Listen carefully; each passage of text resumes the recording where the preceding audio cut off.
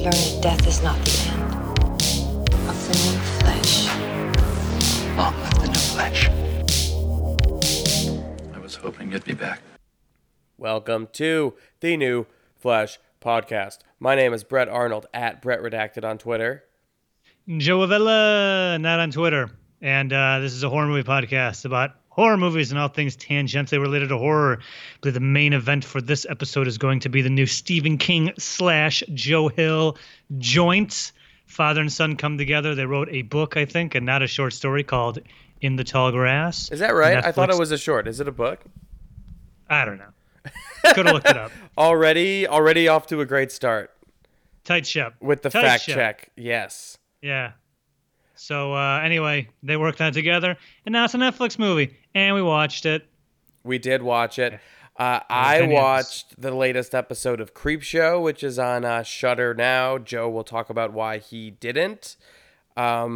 What else? I saw some big new releases. I saw Joker, which made a bunch of fucking money, broke records, surprisingly, despite the threat of mass shootings that the media really wanted to happen that didn't happen. And what else happened? Well, there's always next weekend. Oh, Jesus. You're going to get us flagged by whoever listens to this sorry. show. Nobody shoot anyone, please. Thank you. And yeah, I saw Uncut Gems, the new Safdie Brothers movie at the New York premiere.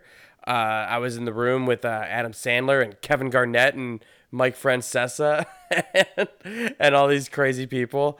It was cool. It was funny. And yeah, I had an interesting week, I guess. I was upstate all weekend. That's why this episode's late. What gives? We were just in Kingston, New York, which is a couple hours upstate. We didn't rent a car. We went with friends who had a car, another couple, stayed at this really cool house on a private lake that you had to drive through the woods to get to. It was really crazy. Just really nice, relaxing weekend. You know?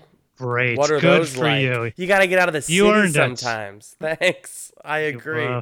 I made my public access TV debut on last week's Chris Gethard show.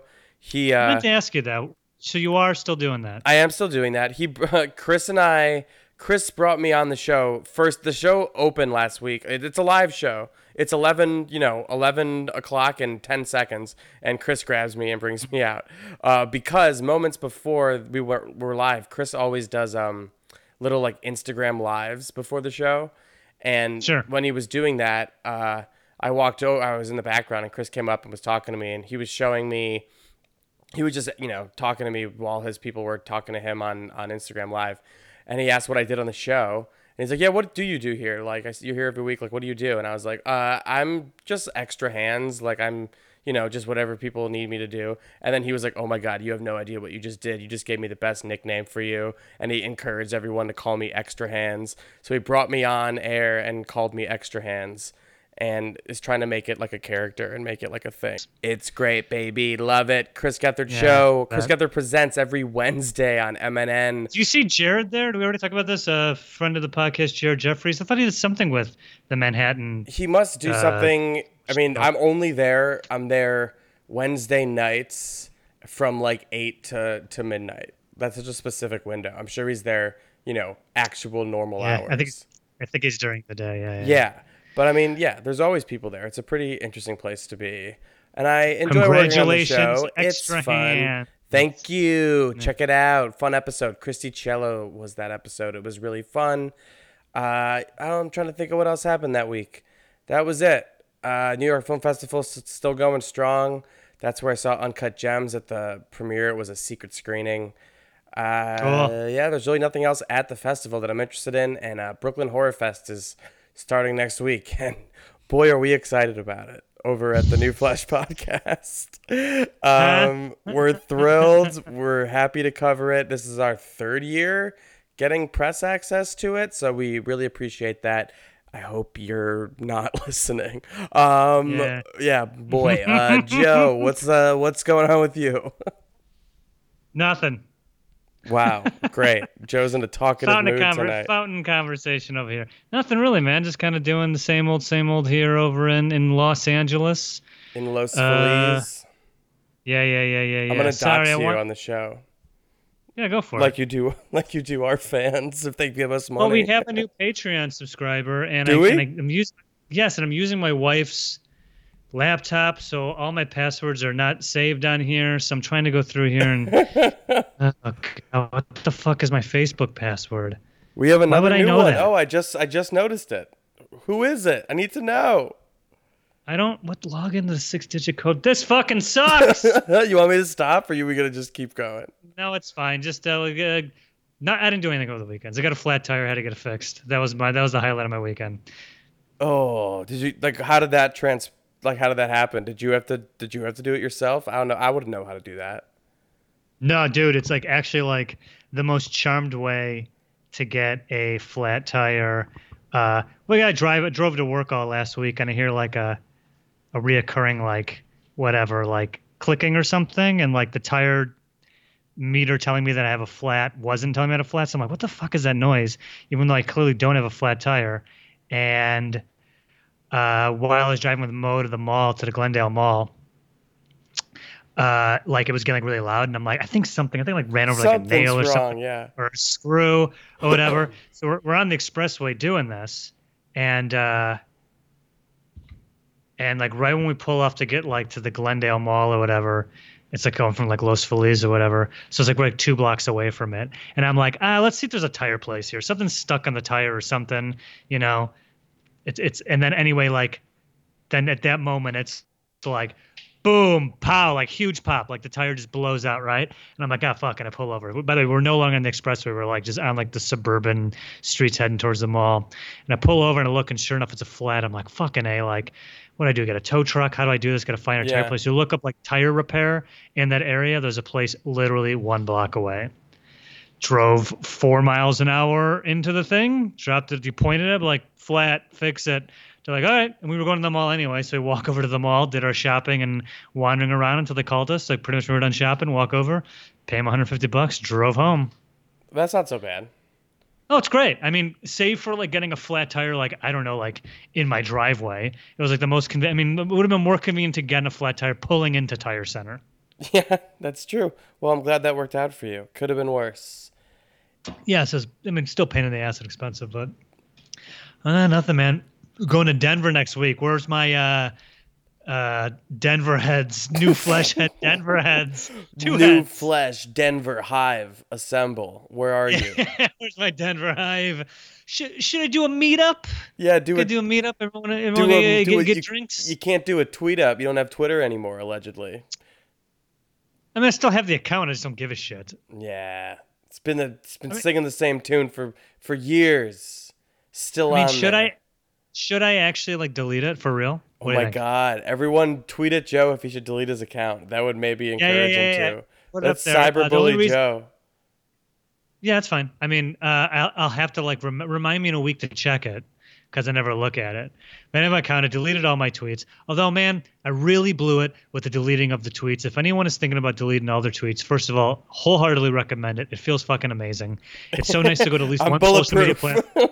And just, just be like, oh, you know what? I don't exist here, and it totally doesn't matter. Totally does not matter. Nobody gives a shit. Nobody noticed. Nobody said anything. I follow 7 people, and of the 7 people, I've only not muted one of them, and it is, of course, O.J. Simpson. And he sucks on Twitter too because he's all just like talking about fantasy football and shit. Yeah, I thought he was gonna be talking about stabbing Twitter, and stuff. You want him just like confessing to crimes on Twitter 24/7? Because there's all videos. His first tweet was like, "I'm on here. It's really me. I got some getting even to do." And I'm like, "Here we go, baby. Air that dirty laundry. Air that dirty, bloody glove laundry." And everything since then has just been like, "Oh, I got this guy for fantasy football, and he's not doing so good. I'm just telling it like it is. And this football player's been, complaining about his pay. And hey, man, just keep it all about the game. You know what I'm saying?" And we're just like, Juice, talk about that time you killed those 2 people, for God's sake. So it's boring. It's not any good. So anyway, yeah, I don't know. Maybe what I was gonna say is, so Brett, when the walls finally closed in on you, and all those tweets when you thought you were gonna be an alt comic, when you made some like dumb jokes about molesting or rape or whatever you thought was like totally like shocking and funny. Yes. when you decide to delete all your tweets, the problem is that there's plenty of services that will just delete all of them, and that's fine. Here's what I missed. What I should have done is, because I was originally going to go through and just delete everything except like some quote really good ones, like I have any really good ones. And after a while, I was like, "Oh, it's taking fucking forever," and I'm missing, like, I'm not checking the replies to other tweets, which I could have said something stupid, and also I don't give a shit. So I just paid the whatever $5 to do the thing to delete all of them, right? Uh-huh. What I should have done, and you should do this, and anyone else, this is even funnier than deleting all of them, is going through and deleting all of them, except for like one or two of your very first ones. Just the stupid ones where you're like, hello, Twitterverse, or is this thing on, or hey, I did a tweet. Like, everyone has a really stupid first tweet. Yeah. I just think would be so funny if I just had my Twitter account still and one tweet from 2008 that has like 2 likes. That'd be so goddamn funny. Yeah, that's comedy. And just that's I my like only that. tweet. Like, that's my only tweet. And I just unfollowed everyone, so 0 followers, or 0 following 0. How many followers I have? 1 tweet. Hello, Twitterverse, or whatever. Like, hey, follow me on Facebook. Like, whatever. I thought Welcome was to the Twitterverse. It's me. Yeah. My friends totally tell me, check this out. Am I doing this right? Hashtag Twitter. So embarrassing. That's what I employ. That's what I employ all new flesh heads to A, get off Twitter, and B, delete everything except one of your first tweets. Or at very least go back and everyone go ahead and retweet your first tweet or one of your first dumb tweets. Go ahead and CC me on it. We'll have a good laugh. Yeah, all your fucking tweets. We'll all have a good laugh. On that note, let's jump to the. I'll go back on Twitter to see all of our. I'll go back on Twitter to see all of our new Flesh fans' terrible first tweets. I will stick around. Do it up. Do it up. Oh yeah, bits and pieces. Bits and pieces. Gling, gling, bits and pieces. All right, hit me with some news. All right, Andre Overdahl, who just did Scary Stories to Tell in the Dark. Fans of the show will know he also did a favorite of mine over the past few years, The Autopsy of Jane Doe. So good. Yeah, such a good movie. So he is directing the script that's been long gestating in Hollywood, has been through a lot of different setups. It's called The Last Voyage of the Demeter, which is the name of the ship that transported Dracula from Transylvania to London in Bram Stoker's classic tale. In that 1897 novel, the ship washes up on the shores of England, tattered and broken, with one raving mad survivor. The script, originally written in 2002, tells the tale of that journey in which the crew is slaughtered one by one by a mysterious passenger. Great. I've heard good things about this script in the past. Excited that he's on board to do it. I thought Scary Stories to Tell in the Dark was terrible, but I don't want to give him the brunt of the blame for that, because his last movie was great. So we'll see. Hope this one pans out. Yeah, me too. Thank you. Eli Roth. Eli Roth. We're both rooting for him. Yeah, we are. Eli Roth is set to produce a horror script called 1031. It's called 10-31 because, God, there are so many movies about Halloween that have similar titles. This is for Orion Pictures, and he's really hyping it up, so I just wanted to bring it up. He said, very rarely do you get a script that grabs you by the throat, holds you to the last page, and gives you nightmares after. That's what he said. Shut up. That's what he said. Shut up. God damn it. That's what Eli Roth says of Ian Shore I'm sure he and did. Peter Gamble's script, 1031. The film has been acquired by Orion. The script is about a young woman who takes her niece and nephew trick-or-treating and discovers a note inside a candy wrapper that says there's a killer loose on her block. Roth also said of the project, I don't want to reveal too much, but this is one of the best, scariest premises for a horror film that I have read in years. He says it's his favorite subgenre of horror, and the script is all the ingredients of a new classic. We were very excited to make this film with Orion, blah, blah, blah. Very hyped. Very hype man, Eli Roth mode going on here. I'm sure Joe's thrilled. He sounds thrilled already. It's gonna stink. It's Eli Roth. It's gonna stink. I don't care. I it's whatever. Like, is it gonna be as thrilling as Knock Knock? Can you or I just go back and aggregate all the articles interviews he's done, whatever movie he's coming out? He says pretty much the same thing. Like, never have I read a script this great or whatever. I mean, this guy's dining off of Tarantino saying that he was a good horror filmmaker for 20 years now. It's not not true. This in particular, I mean, Don't be diplomatic. no, in the in the past you've said like, he has his name on clown and you like clown. So maybe this Yeah. will be one of those. Keep, Was he directing this? No, he's just producing it. So there's All hope right. yet. Okay. All right, Joe's on board reluctantly. Also, Jordan Peele just inked a 5-year first look deal with Universal. paid. Yeah, dude. Get paid, my After guy. that Academy Award win for Get Out and $500 million at the global box office, including both movies. So, dude is just a bankable director at this point. What other director Yeah. around like sells tickets by name? I feel like it's him and Tarantino and a couple others. Like it's very few, like Scorsese, I guess. But like there's just like not. I can't think of like auteur-esque filmmakers around today that people like line up for to go see his new movies. Like I guess Christopher Nolan, but like even that's like a lesser degree than like the fervor that accompanies a Peele movie. He's like the it guy. It's pretty Yeah. cool to see. Good. Yeah, and what we know is he's got this 5-year deal with Universal, and he's got 2 movies slated so far with that deal. We don't know anything about them. They could be horror, they might not be. He's directing, writing, and producing 2 more under the deal. So looking forward to that as always. Way to go. Yes, we also have an announcement from Shudder today that Joe Bob Briggs is back on Friday, October 25th with the Halloween Hootenanny. And we do not know what the movies will be, I don't think. But I think it's pretty obvious what it's going to be. What is it? Well, in the I don't have it in front of me, but in the promo, he's like, "Hey, you know that movie you watch every Halloween? Maybe hold off on watching it, and until it says something until our show."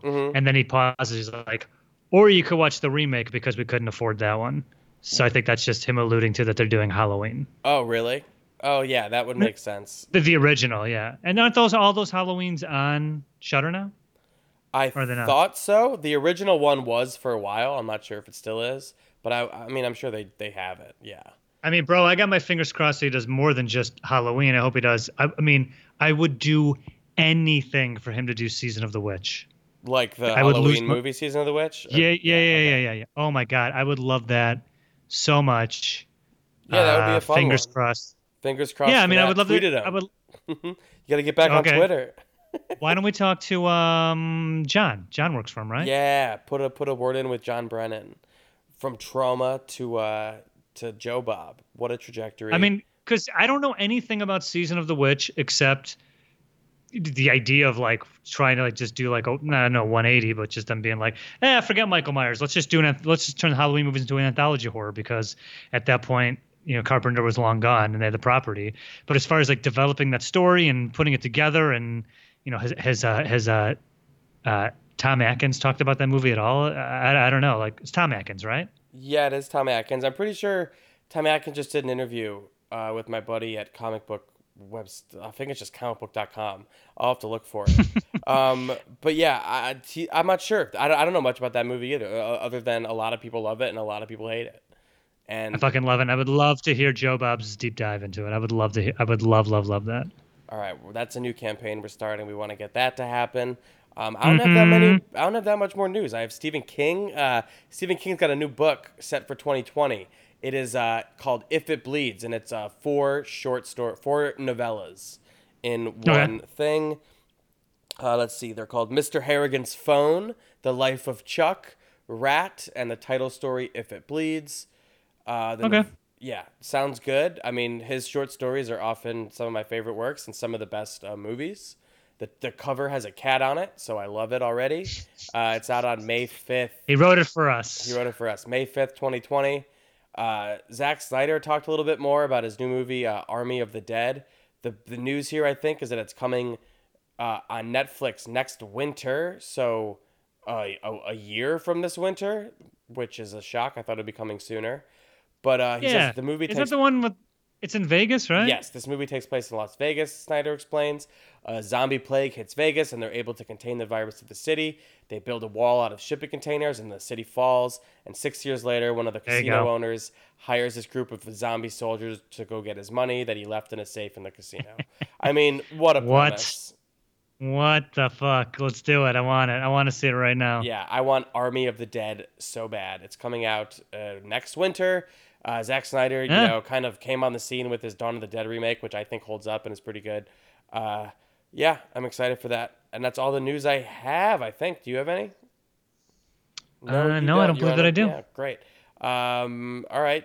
I guess it's time for a 3, a 2, a 1. What did you watch? That was a bad one. That's okay. Thanks. What did I watch? What did you watch? Did you watch anything of note?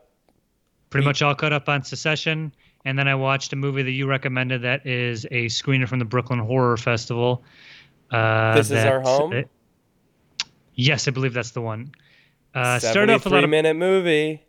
Yeah, I know. It started off promising. I just thought it was really boring. I'd mentioned the last podcast, the one before, about like the trend in horror being all these understated, kind of slow, whispery talk. Nothing really happens, and then something really violent happens towards the end, and it's, left open to interpretation. And I was just not into it at all. I thought it was boring, and I had to work hard to watch the whole thing. Damn, for 73 minutes, work hard. Yikes. I know, right? Not a great review. Yikes. Not a great review. Sorry, guys. What did I watch from there? I watched Rock, Paper, Scissors, which was pretty good, actually. It's this, I think, Argentinian movie where it's kind of the premise is it's Misery-esque. It's like this sister. There's like a brother and sister living together. And then another sister shows up, and you kind of realize like, oh, these two were living in the house they grew up in, and their father just died. And this chick's coming back to get her part of the inheritance, and then the other two decide to like kind of hobble her and keep her there so they can keep their inheritance. But I loved the opening, I don't know, half of it, and then it kind of tapers off a little and doesn't do much with that idea after it gets to it. It just tries to do too much. But I feel like a lot of these movies are kind of like that. Yeah, they try to do too much and they don't quite pull it off. I thought This Is Our Home was the best of the lot, but I've only watched a few. I've watched Porno, which I said was bad. The Swerve, which was bad. I'm not sure if I'm allowed to talk about these yet. They might be embargoed. Don't tell on me. What else did I watch? Oh, I saw 2 big movies. I saw Joker. What do you want to know about Joker? I can... So, I mean, could you talk us through it, man? Because I mean, like this is the movie of the moment. Yeah. Although I wish it wasn't. First, let me just say, in a previous podcast, I think it looks bad for looking bad. I don't buy into the incel culture. I don't buy into the cancel culture. I don't buy into the left as being too sensitive. I don't buy into. I just looked at it when it first came out. I was like, I don't want this movie. I don't care about this movie. I like Joaquin Phoenix just as much as the next person. Just a standalone Joker movie just made me just think like, this is what an 18-year-old who just went away to college thinks is a good idea for a movie. Oh, dude. This is going to be, this is soon to be the new Fight Club. This is soon to be the new, everyone when they turn 19, every 19-year-old bro's favorite movie. Yeah, man, he just doesn't give a fuck. Isn't that crazy? I will say that a friend of mine or a coworker of mine, a younger guy, he had never seen Taxi Driver. And he saw if you've never seen Taxi Driver, you probably love it. Yeah, that's my guess. He said he saw Joker this weekend, and I'm like, "What'd you think?" And he's like, "Well, I saw Taxi Driver for the first time a couple days before, and it's Taxi Driver. It's the same thing. Yeah, exactly. I'm like, yeah. So and I went on to make the point. I was like, Taxi Driver was incredible in 1970 whenever it came out. Yeah. Because that type of story about that type of person had pretty much never been told before. And what a revolutionary thing to be like, do a movie starring an ignored person in a shitty situation. I mean, it was a revolutionary idea, and De Niro's amazing. And I would say that De Niro then and Joaquin Phoenix now are probably comparable as far as acting ability. I think Joaquin Phoenix is incredible. But the issue is that for me, and this is why I don't want to see Jokers, I'm like, there's literally a million movies like that now. There literally is a million movies about disturbed guy who just, his environment breaks him and he does something crazy. And the fact that they just made it the Joker, it's like, who fucking cares? Yeah. All right. So how was it? It was terrible.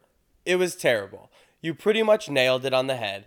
I want to just say that I review when I walked out of it, like I'm reviewing the movie. I'm not reviewing this like bullshit controversy or like the rhetoric of Todd Phillips in the press. Like I'm just judging it as a movie, and like the movie is just like such hollow garbage. Like it's so like it's what I think my first tweet about it was that it's like a dumb person's idea of a smart movie. It like is 100% like it's 100% you're right. It's going to be like the dorm room poster movie. It's like the Boondock Saints type thank crowd. you. Boondock Saints is the perfect, but Boondock Saints, Fight Club, everyone who ever like put on Fight Club for the buddy, and they're just like, when the reveal happens that he's a split personality, and just kind of looks at his bro like, bro, right? Dude, honestly, right? At Joker, okay. I had my hope. I had a couple friends say they really liked it, so I was like, you know what? I'm gonna go in. I just want to like this movie. I hope it's good. I agree that like on its face, the idea of a Joker origin story, like where it's like not even empathizing, just like showing you him become radicalized. Like it just sounds silly to me. And the movie treats that super fucking stupid, silly premise with like the most utmost seriousness. It's just like the most melancholy, like depressing. I mean, the fact that they turned the Joker into like, you know, this mental health origin story where, do you know that he laughs in this movie because he has like a condition?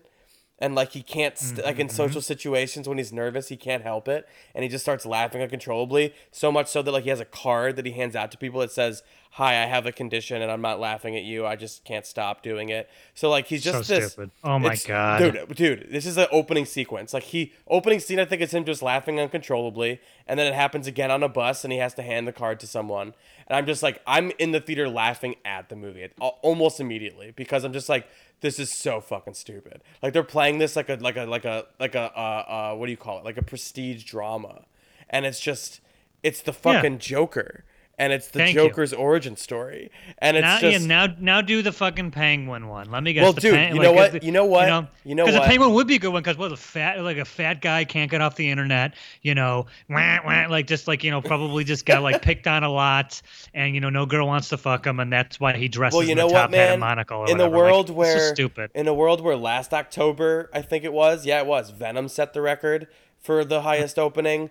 Joker just broke it with 93.5 million in America alone for an R-rated.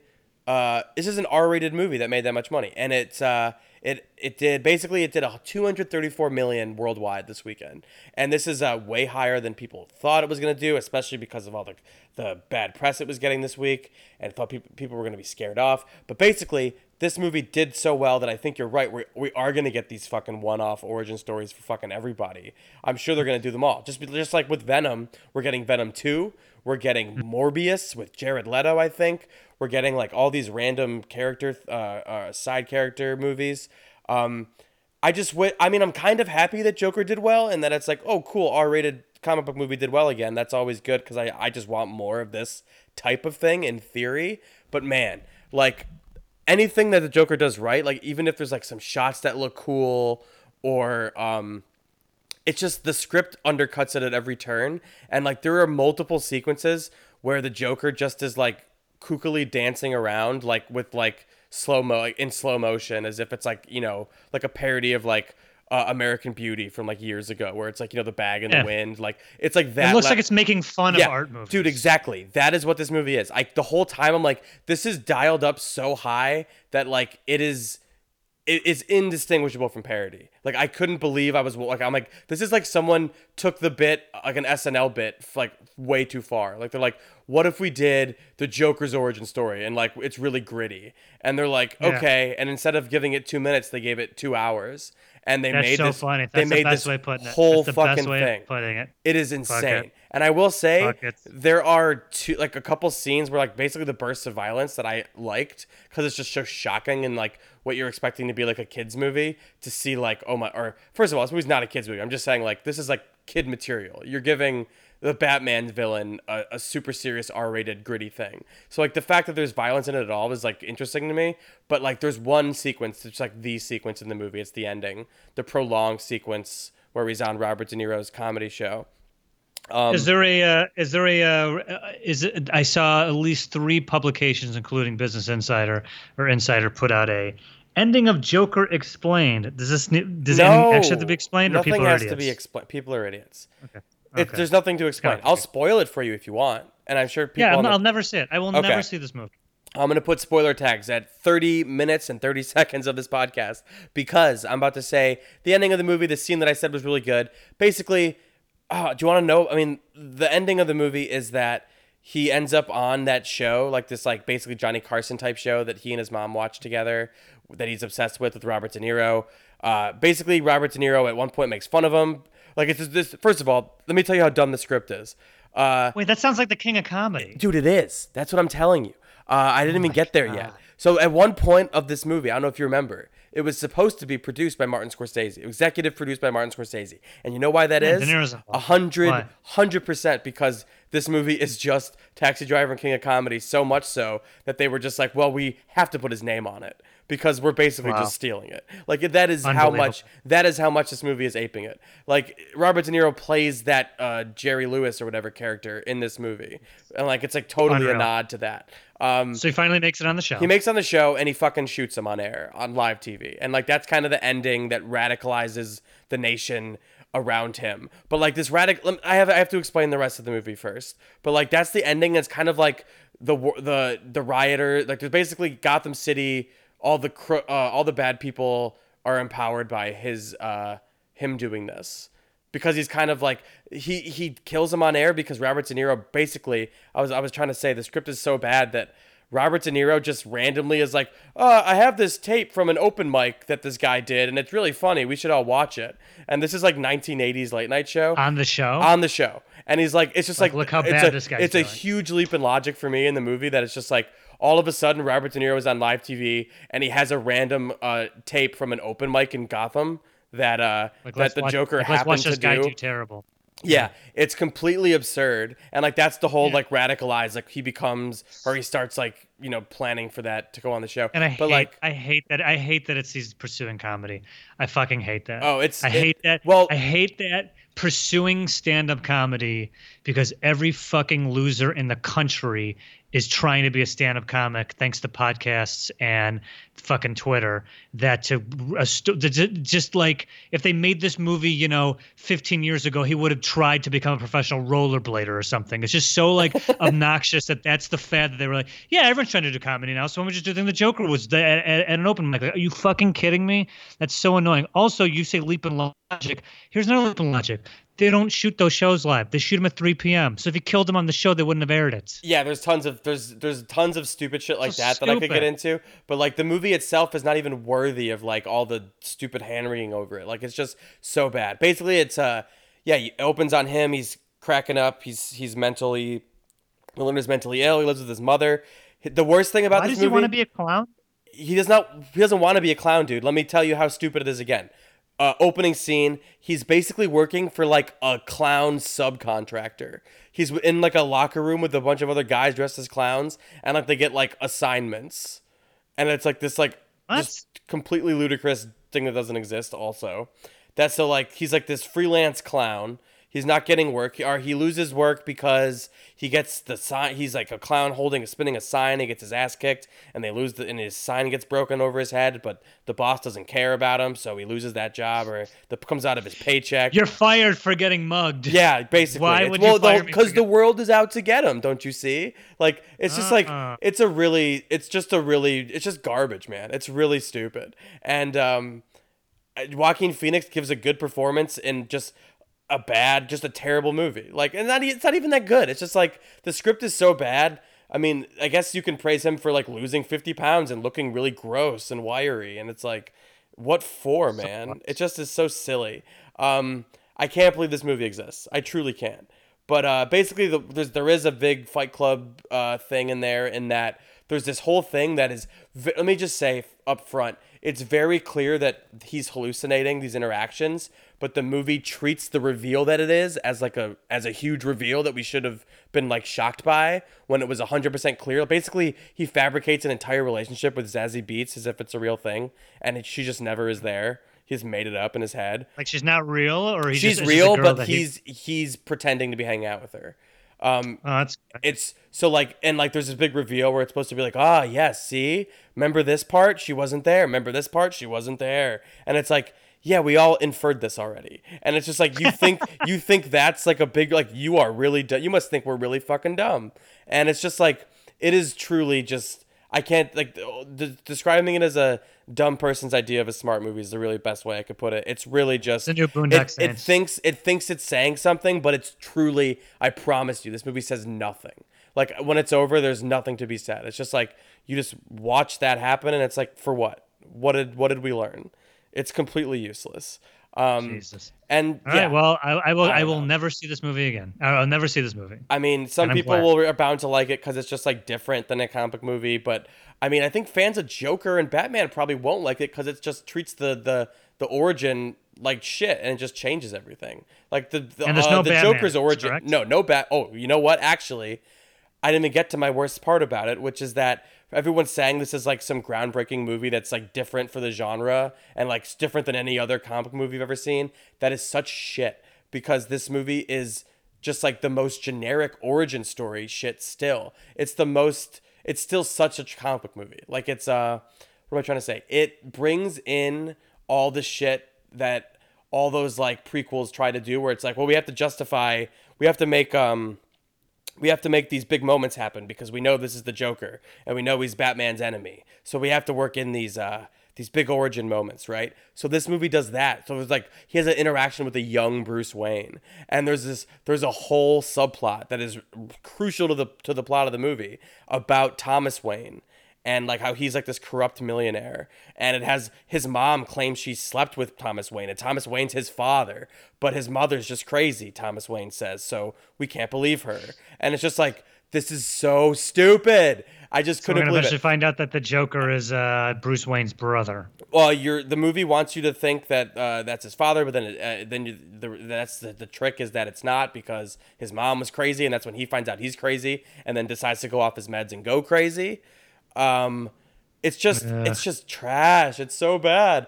And then of course Bruce Wayne's parents get killed in the alley in this movie set off by the Joker's like the riots that happen after the Joker kills the guy on TV. Which, by the way, I'm saying it like it's like a plot progression, but the movie doesn't even treat it as such. It's just like, oh yeah, this happened, and now everyone agrees the Joker's cool. It's just like, it just happens.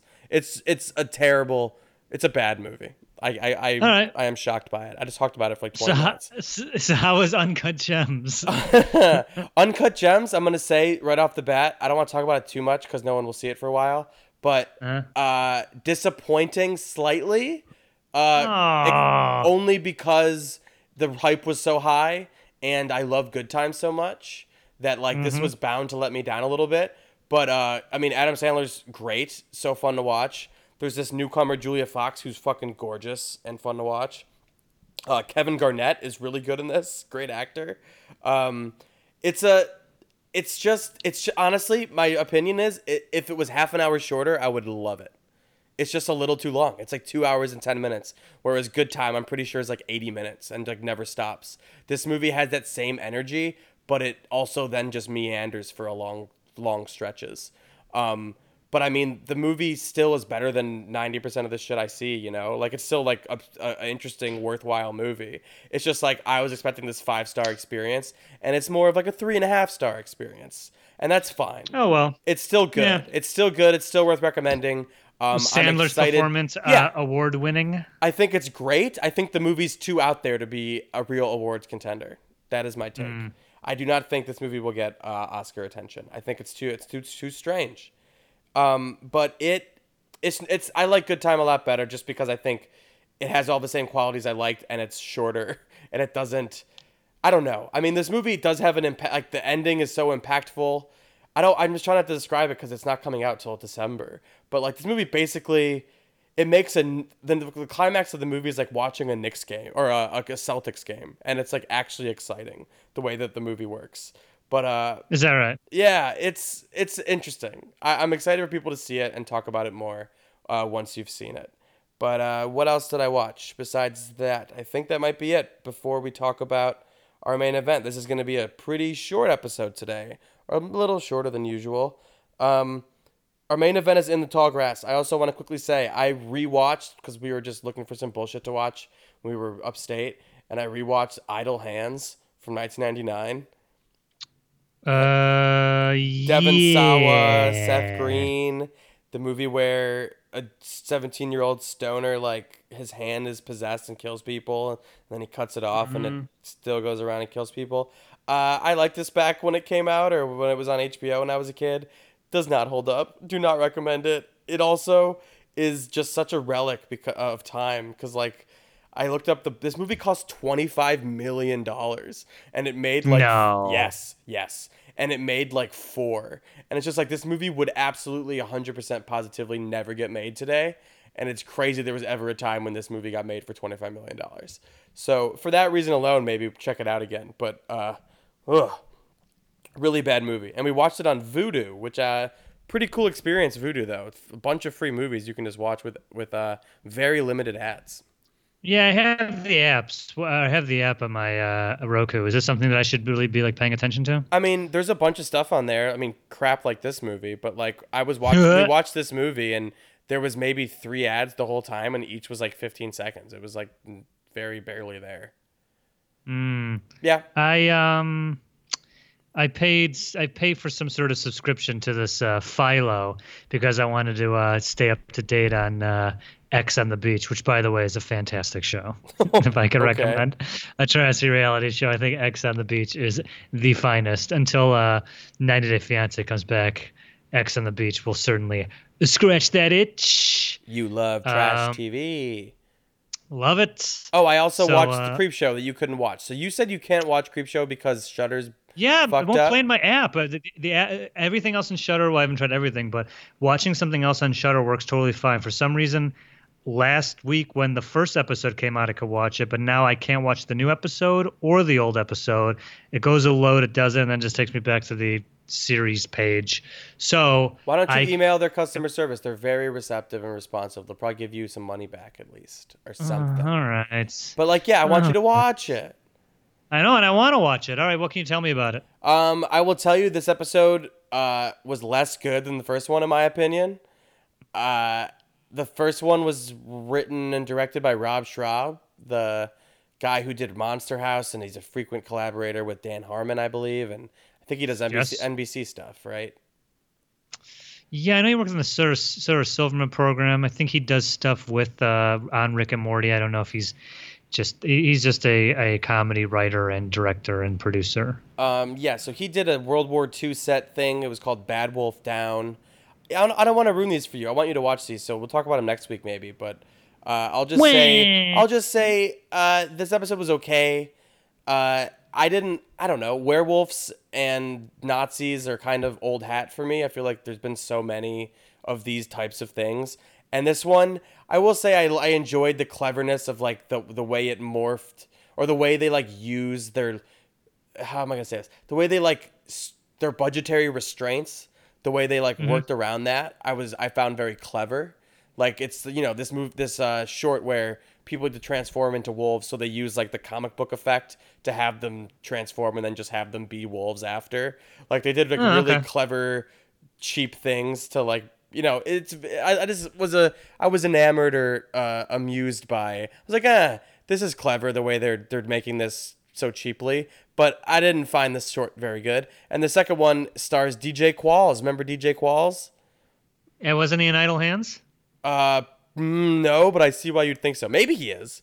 I don't remember. I think he's in the New Guy. He was in Road Trip. Road Trip, yes. He's just that wiry little freaky dude. The geeky guy. Yeah, he's in this other one that's directed by Greg Nicotero. It's written by horror novelist David Show. It's called The Finger, and it's about a guy who's like he like loves finding objects, like found objects, and he finds a weird finger. It's like of a creature of like unknown origin. You can't tell what it is. And he takes it home, and it basically starts growing into like a little creature and starts killing people. That one was fun. It was just a little familiar too. It just was like, and the creature's design looks a lot like it's like a miniature version of the alien xenomorph thing, but it's also like kind of like the little this little small stick guys from Men in Black. You'll see what I mean. It's weird and funny and goofy, and it's fine. I was amused by both of these enough to say, like, yeah, I still like Creepshow, and I'm still excited for next week, but not my favorite episode. I thought both of them last week were way better. Okay. And the main event this week is the Stephen King Joe Hill joint, directed by Vincenzo Natali of Cube fame, and I believe a bunch of Hannibal episodes, and he did Splice and whatnot. But In the Tall Grass, I saw get a lot of negative reviews, so I was not looking forward to it. Yeah, I saw that too. Yeah, same. a lot of people by the way, saying it was it's a no Stephen. good. By the way, it was a Stephen King Joe Hill novella that was written. I don't know what the difference between a novella and a book is, other than a novella is shorter. Yeah, a novella I think is between a short story and a novel, maybe. Ooh, okay. I just made that up, but I think it sounds right. Yeah, that sounds right. Yeah, but It wouldn't be called dead reading. I think this movie is. I'm gonna say right off the bat that like I was expecting it to be really bad just based on all the reviews, and I was pleasantly surprised to find it mostly pretty good. I thought it was good. I had a feeling of a mid-90s Stephen King movie. I'm trying to think of like Needful Things or The Dark Half or whatever. Like not the landmark Stephen King movies, but also not the crappy ones. Just the ones that like right. You've seen it, you're like, oh yeah, that was all right, and then like you just kind of forget about it. Like I would this say movie would be on TBS every Saturday night for like years. And for like a movie that definitely has like a TV movie vibe, it's so visually interesting. I just think Vincenzo Natali is such a good director and like so dynamic that all of his shot compositions are nice to look at. So I found the movie to be intoxicating and easy to watch. Yeah. Even though I do agree. I don't know if you're even gonna say. I don't know why I said agree. I think this movie is overlong by like 15-20 minutes. Like yeah, and in the sense of I was about to say something about that. I'm looking for the run. It's 101 minutes, and it isn't over. I didn't feel it was overlong as far as. Come on, guys, get to the story. I just felt that the first 40 minutes. I don't want to give a lot away. I probably will. The first 40 minutes is just. I mean, the whole thing takes place walking around a tall grass field that's almost like this endless maze of like space or time. They have all these tricks to show like, hey, you're right by me, and then like a minute later you're like really far away, and it doesn't make sense. Like the scene where they jump works. up and they're looking at each other, and then they're just really and then they far did away. A second time again. Yeah. But it's still like Cube. It's still hard to really sell you on a thriller where it's like the environment doesn't change a lot. Yeah, no, that's why I think I was impressed by it, because it didn't stray from its location at all, really. And it for me, I did think it by the end. I was like, maybe I checked my watch once by the end just to be like, all right, is this wrapping up yet? Because I didn't know where it was going. I'm like, it just felt like it had like run its course through all the scenarios it could possibly do. But I think I love the like trippy mind bending nature of it, and I thought the visuals matched that, and I was like fully hooked. I thought it was a very compelling and honestly above average Stephen King I can't judge the adaptation because I haven't read the book. I actually heard the ending of the book is way fucking darker than the movie. The movie has a pretty happy ending, so to speak, for the characters, except for like one of them. I think in the book, spoiler alert, apparently they're all just stuck in there, and it ends with like another group of people showing up. So I think a little grimmer, but the movie works. It's really it's they get right into it. Yeah, and it's like I feel like the Netflix King movie, like Gerald's Game was great. There's a lot of good Netflix King stuff. 1922 was good, which I finally watched like at some point a little later than I should have. I just am impressed with the Stephen King Netflix collaborations, and especially because the big screen ones like Pet Sematary was so fucking terrible, and like The Dark Tower from a few years ago. It's just like there are so many bigger Stephen King projects that get these bigger movies, and they're bad, which is why this one, which is like, I will admit, it's not like great, and it definitely overstays its welcome a little bit, and you may find it redundant or something, but like the central premise to me is intriguing enough that a well-directed version of it is compelling for me. I was super into it. Yeah. I did enjoy it. I liked all the stuff with the rock that they find out there, and that part where like it opens up and all the people are like in like the pit or whatever when she finds all I felt like I really like kicked it up a notch where we're supposed to. Yeah, I think this is like right in the Stephen King adaptation like sweet spot where they put enough money to well, first of all, the reason I think that these adaptations are like good is that the technology has finally caught up with the The material. cost. Oh yeah. Yeah, how much? I mean, how much could this have cost? How much could this have cost? Do you think I it's don't gonna be more know, than like like 10, four 15. million? Oh, You think it's 10 or okay. I 15? have no idea. But I mean, I don't think Yeah, it's maybe more that. than that. Yeah. And I don't feel like it was heavily advertised. I just feel like it was just like, hey, it's out. Okay, great, watched it, good to go. I think the reason these other ones, these big budget or these high profile ones are bombing is because they put so much money into it. Then just like all the cooks get in the kitchen, and it's just like, Pet Cemetery shouldn't have been as long and as boring and as bad as it was, but it was like everyone was like, let's try and recapture how great it was, and obviously they can't do that. And you even had bad things to say about it too. So it just goes to show you like people dogpile on this guy's movies. But with this, I just feel like Netflix is like, all right, we got the director, we got the script, nobody touch anything because we'll just release it and it's all they put out a movie every day anyway, so this would be the one they just put out next Saturday. And after it's on your home screen for 2 days, and then it's kind of like, all right, goodbye forever. I did enjoy it. I think like it's a perfect Sunday. I'm kind of hungover. I don't feel like going out movie. It's on. You can It's kind a of good like, Halloween movie. Uh, oh yeah, I thought Patrick Wilson, one of the most fun Patrick Wilson performances I can think of. Like sure, he really gets to like go to 11. You know what I mean? Like he's really like dialed in and over the top, and like he doesn't really get to do that in like the what do you call it, in the Insidious movies or the Conjuring movies. Isn't he in both of those? yeah. Yeah, I don't know. I think he He's in a is. few of them. I think I he's don't in know both of which one. those If he's franchises. the I Warrens. Yeah, I'm pretty Is he sure he's the in is both he of the those. Warren? Wait, The Warrens of the wait. Conjuring, No, no, and no, in no, no. Insidious, he's Yeah. also there. Yeah, he's the dad in Insidious too. He's in the first Insidious. He's not in all of them. Yeah, but he's definitely in the second one too, because the second one's Is he super with the about Enfield him. estate? Is that the Enfield? Oh yes, in the second one. You're talking about Conjuring. I'm talking about Insidious. Can't He's in keep both. I'm track. pretty sure. But Yeah, yeah, Patrick Wilson's great in this. yes, he We haven't even is. talked about what it's about, but basically, it's just like the movie starts with a pregnant woman and her brother. They're driving, and they're pulled over for some reason, and they hear like a little boy in the grass calling It's them. in a country. It's in a country area. Yeah. Uh, yeah, tall grass on one side, old chapel on the other. Yeah, I forget why they stopped because she's just pregnant and sick and she has to throw Oh up. yeah, that's right.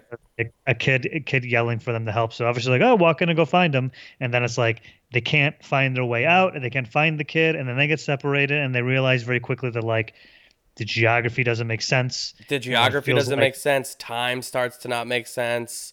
mhm, And then we meet Patrick Wilson's character and also his son, who's the little there. boy who is lost. And Mhm. from there, the movie just kind of like it's one of those things where it's a time warp. So like you're experiencing things you've already seen before, and then you're experiencing things you've seen before from a different angle, and you get kind of it's like very like time crimes or time copy things going on in it. But yeah, I thought it was a fresh take on that type of stuff, and I like that sci-fi premise mixed with the horror premise, you know? Now let me ask you a question. Hmm. And we're getting in mild spoilers here, but I feel like a lot of our audience has probably watched this movie already. You're in this situation. You're with them when they get to the big rock, the rock. Do you touch it? Well, do I touch it to save the other people? Because No. basically that's what happened. Yeah, I just feel like watching it, but this guy just like, you have to touch the rock, and everyone who touches the rock kind of becomes like a fanatic about never leaving and You wanting to like basically become everyone a else. messenger for the grass, is how I saw it. Like once you Yeah, I touch the saw it just rock, being you're like just like you're a almost vessel. like, yeah, you're just manically part of it Yeah. for good. But like And I just also you felt can like, see beyond and you can do whatever. Like you yeah, and they just seem really into it. And at the time, it seemed like it was inescapable. We're watching it, and when that part came up, where he's like, "You have to touch it. Like you'll realize how to get out, but you won't want to leave because you'll realize that this is where you want to be because it's the greatest place ever." And Mo was like, "Would you touch the rock?" And I'm like, "Hell yeah, I'd touch that." Like if you felt like you couldn't get out of it, Well, I'd at be like, that "Great, point, yes. I mean, I'll touch this," and be like, "Hey, now I love it here, and I don't want to leave." I mean, yeah. I think I think How long would you hold out? How long would you hold out? I would hold out for 2 days. You wouldn't know though, because the time goes like they were there for months and they were also there for days, and it's just like it doesn't even make any sense. So yeah, I think at some point I touched the rock. Yes. I mean, I'd pretty much be like, "Fuck this, I'm sticking around." This tall grass ain't so bad. It's actually good. Huh. I love Wait it. a second, I love it here now. Yeah, when they found that bowling alley in there too, it's like, all right, we got a bowling alley. Like, This is sick. apparently we don't eat here, so whatever, Yeah, it was cool. I thought, yeah, it's a dumb fun movie. It's dumb fun where Joker is dumb bad. Yeah, it's dumb fun. You watch In the Tall Grass. Don't watch Joker, and then we'll be back next week, regularly scheduled Monday episode, I believe. And we will be talking about the Hulu Blumhouse Into the Dark movie for October, Uncanny Annie. I don't know. Wait, I thought I wasn't watching this anymore. Well, you have at least one more because it started in November last year, I think. So you have to at least do this one. Get the Didn't fuck it? out of here. Started in I thought it started in November for what was the October one? Body? Oh, The Body. You're right. Okay, well, if you don't want to watch, you don't have to. But I was going to say there's another movie we should watch, which is on Shudder.